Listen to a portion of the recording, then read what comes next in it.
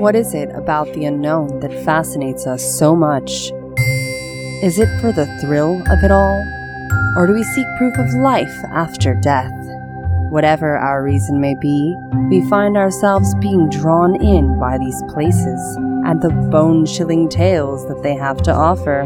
Tortured souls cross boundaries to reach out with stories that they want to share with us. There are times we simply hear the echoes of a memory on loop. The question that remains is this: are you open-minded enough to handle it? Dive into the paranormal with DC O'Rourke, your personal guide, as we traverse the globe to dissect haunted places in each and every episode of Hauntingly Yours, a podcast for the paranormal, where the spirits are always waiting.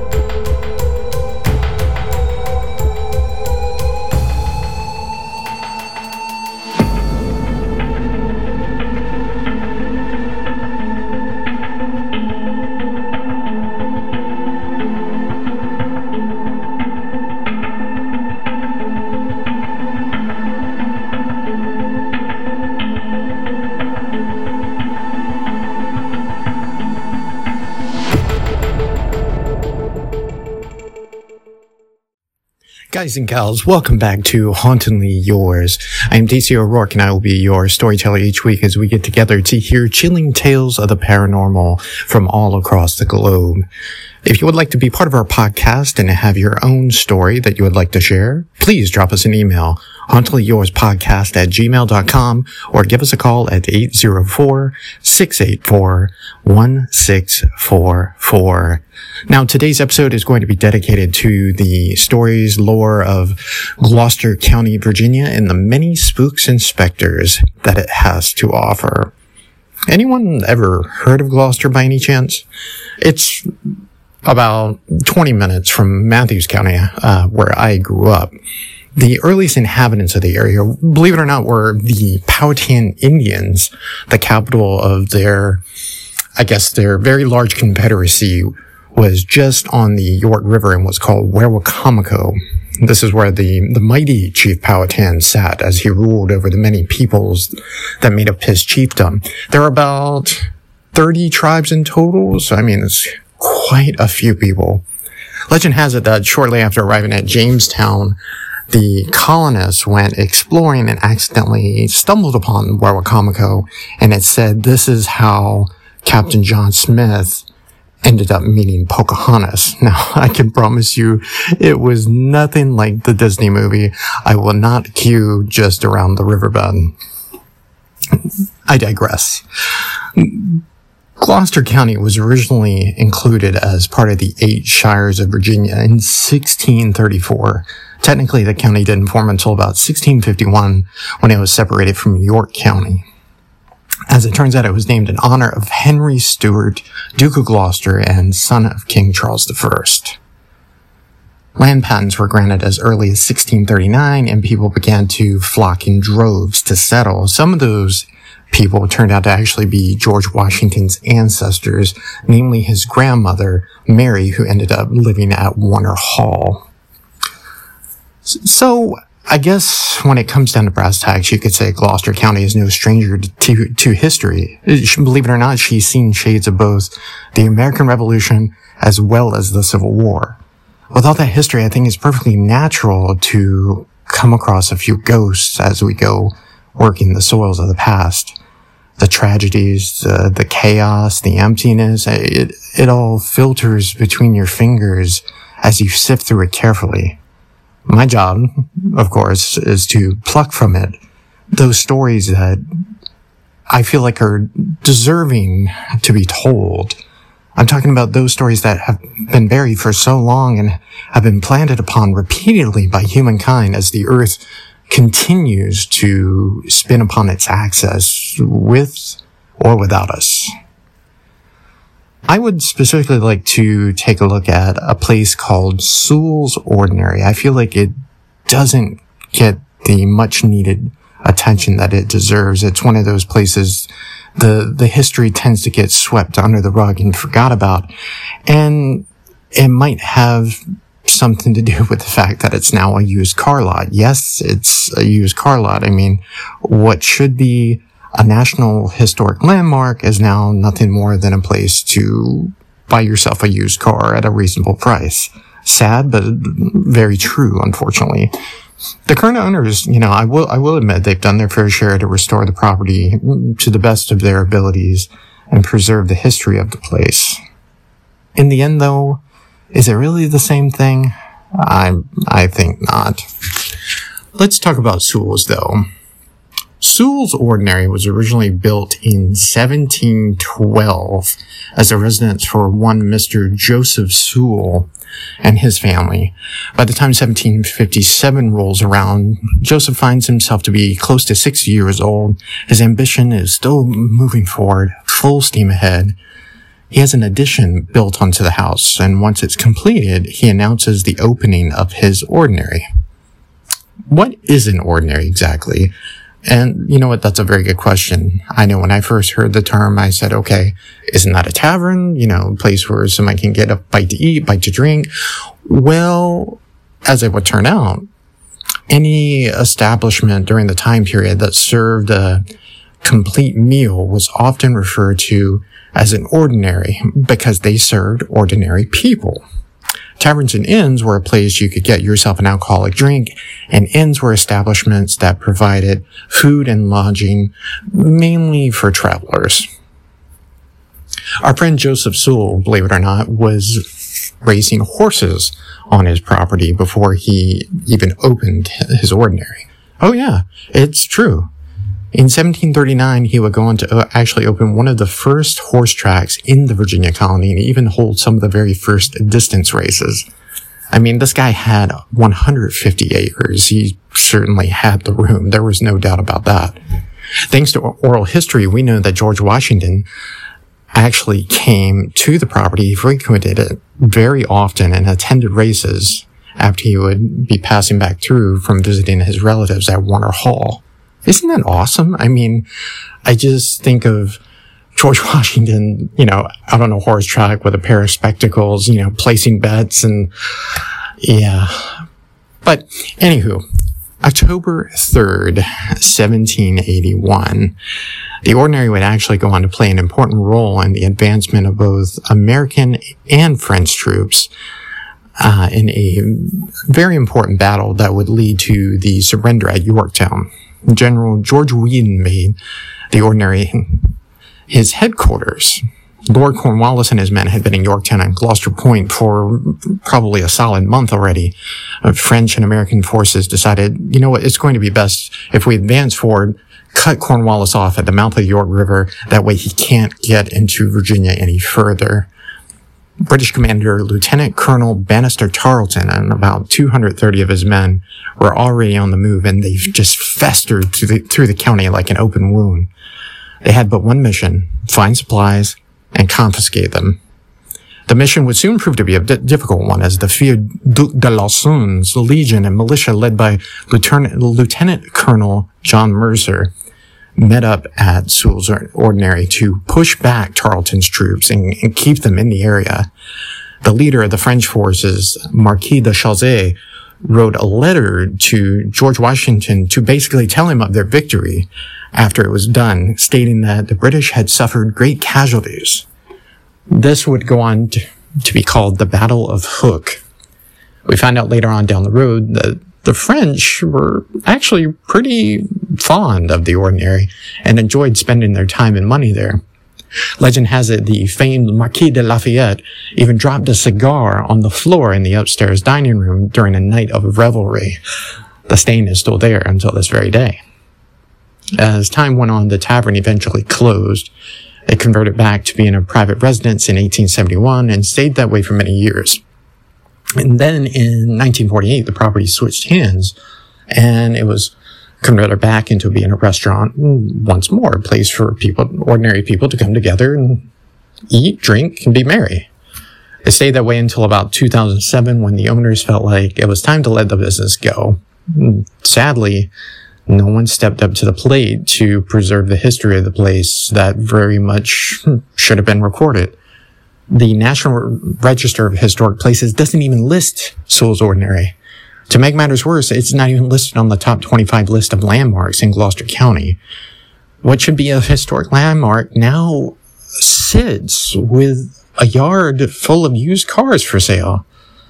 I shake my head at this all the time, every time I think about it.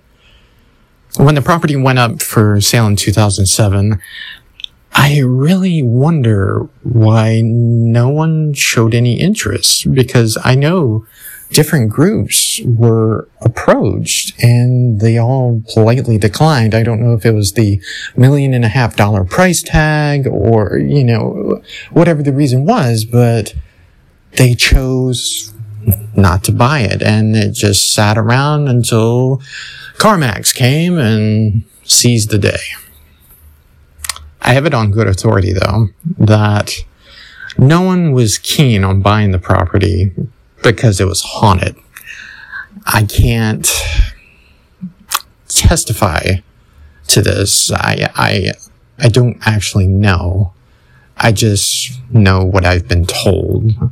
So I'll pass the stories on to you, and I'll let you be the judge of it. You tell me. Apparently, folks in the area have been whispering for years that Sewell's Ordinary is haunted. Things happened when that restaurant was open. Weird things, frightening things. It really made folks uncomfortable to talk about it.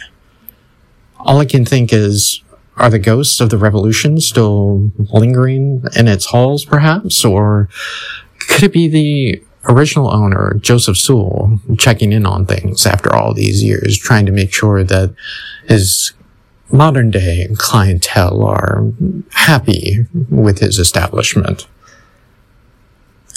A former server who worked for the restaurant back in early 2005 says that she was working the lunch rush one day when something odd happened to her.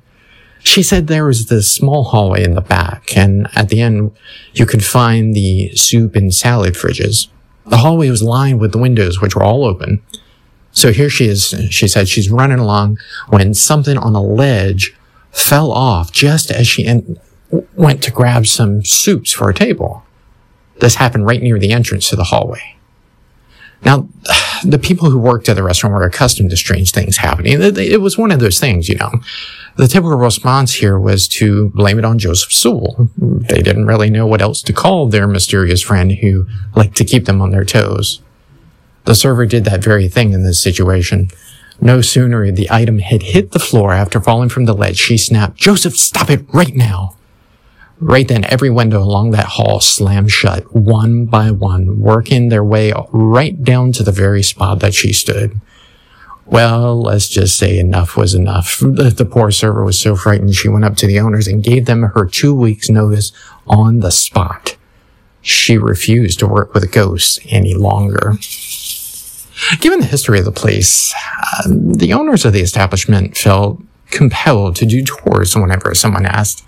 It didn't matter if you just wanted to come in and take a look around. It was no big deal at all. If you were just passing through and wanted to see that legendary cigar stain left by the Marquis de Lafayette during a night of revelry so very long ago, yeah, why not? Let's do it.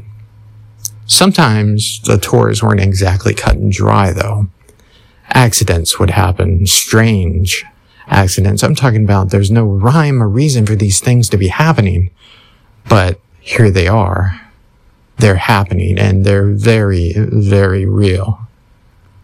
During one of the tours, the male owner, I guess you could say, the husband out of the husband and wife duo, actually fell down the stairs and severely hurt himself. In other instances, ankles were sprained, arms were bruised, and bones were even broken.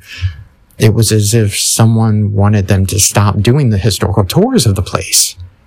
Maybe the spirits of the past didn't approve. The owners thought it best to refrain from doing tours anymore and to just focus on running the restaurant, as that was their number one priority. After they did that, everything just sort of went back to normal. No one had any more accidents. The curse, it seemed, had been lifted. Once upon a time, there was a female customer dining at the restaurant with some friends in a downstairs dining room. The customer excused herself. She went searching for the restrooms. Thankfully, a server noticed her and directed her in the right direction, which was up the staircase. By the time she made it to the top of the staircase, she really had to go. That sense of urgency kicked in and guided her along. Unfortunately, she drifted in the wrong direction, ended up in a large dining room that was reserved for, large parties. As she entered the room, she noticed a woman in a blue gown. It looked like an 18th century gown, very colonial looking. She wore even one of those white colonial caps on her head, and she looked like she was setting up for some sort of party. The customer wasn't sure what was going on, so she gently called out to the woman, "Excuse me, I'm looking for the restroom." And the woman who was now holding a large bowl just sat it down, turned slowly to face her. She pointed down the hall toward the right. No words were spoken. The customer nodded and waved as she left the room. A few minutes later, she had finished her business. She ran back downstairs to join her friends. The wife, who was one of the owners, she ran over to ask the customer if she had found the bathroom okay. She had heard from one of the servers that she had gotten lost. The customer told her that she did indeed get lost in the beginning, but once she ended up upstairs, she found this nice woman in a colonial dress who was prepping for a party, and she helped her find her way once more. After a few questions in which the owner was entirely confused, she deduced that this was very, very wrong. She went on to say there was no one upstairs. She had no employees up there. And once more, no one was wearing a costume. And on top of that, they weren't expecting any sort of parties for that day. One night, later on down the road, toward the end of the restaurant's run, a large family came in for a birthday party, and they were seated in the dining room upstairs near the bathrooms. The young lady who was the guest of honor needed to go to the potty, she said to her mother, and she said she would be right back. Within a few minutes, she had run to the bathroom and come back. Well, she left happy as a lark, but when she returned, she was a completely different little girl. She was hysterical. She was covered in tears. Her mother asked her what was wrong, and when her daughter replied, she said there was a slightly translucent girl in old-timey clothes crying in the bathroom stall next to her. So where do we lie in terms of what we believe? I just gave you the stories. Is Sewell's Ordinary haunted? The stories are plentiful. They're interesting. They're intriguing. Some of them are honestly quite chilling, in my opinion. Even though the history is scarce and often forgotten about, I find it's permanently embedded within the walls of that place. It can never truly be forgotten. Used car lot or not, the place has been kissed by time. The echoes will always be felt. The question is, will you remember the stories? My friends, Gloucester County is full of spooks and specters, like no other. Sewell's is just the tip of the iceberg.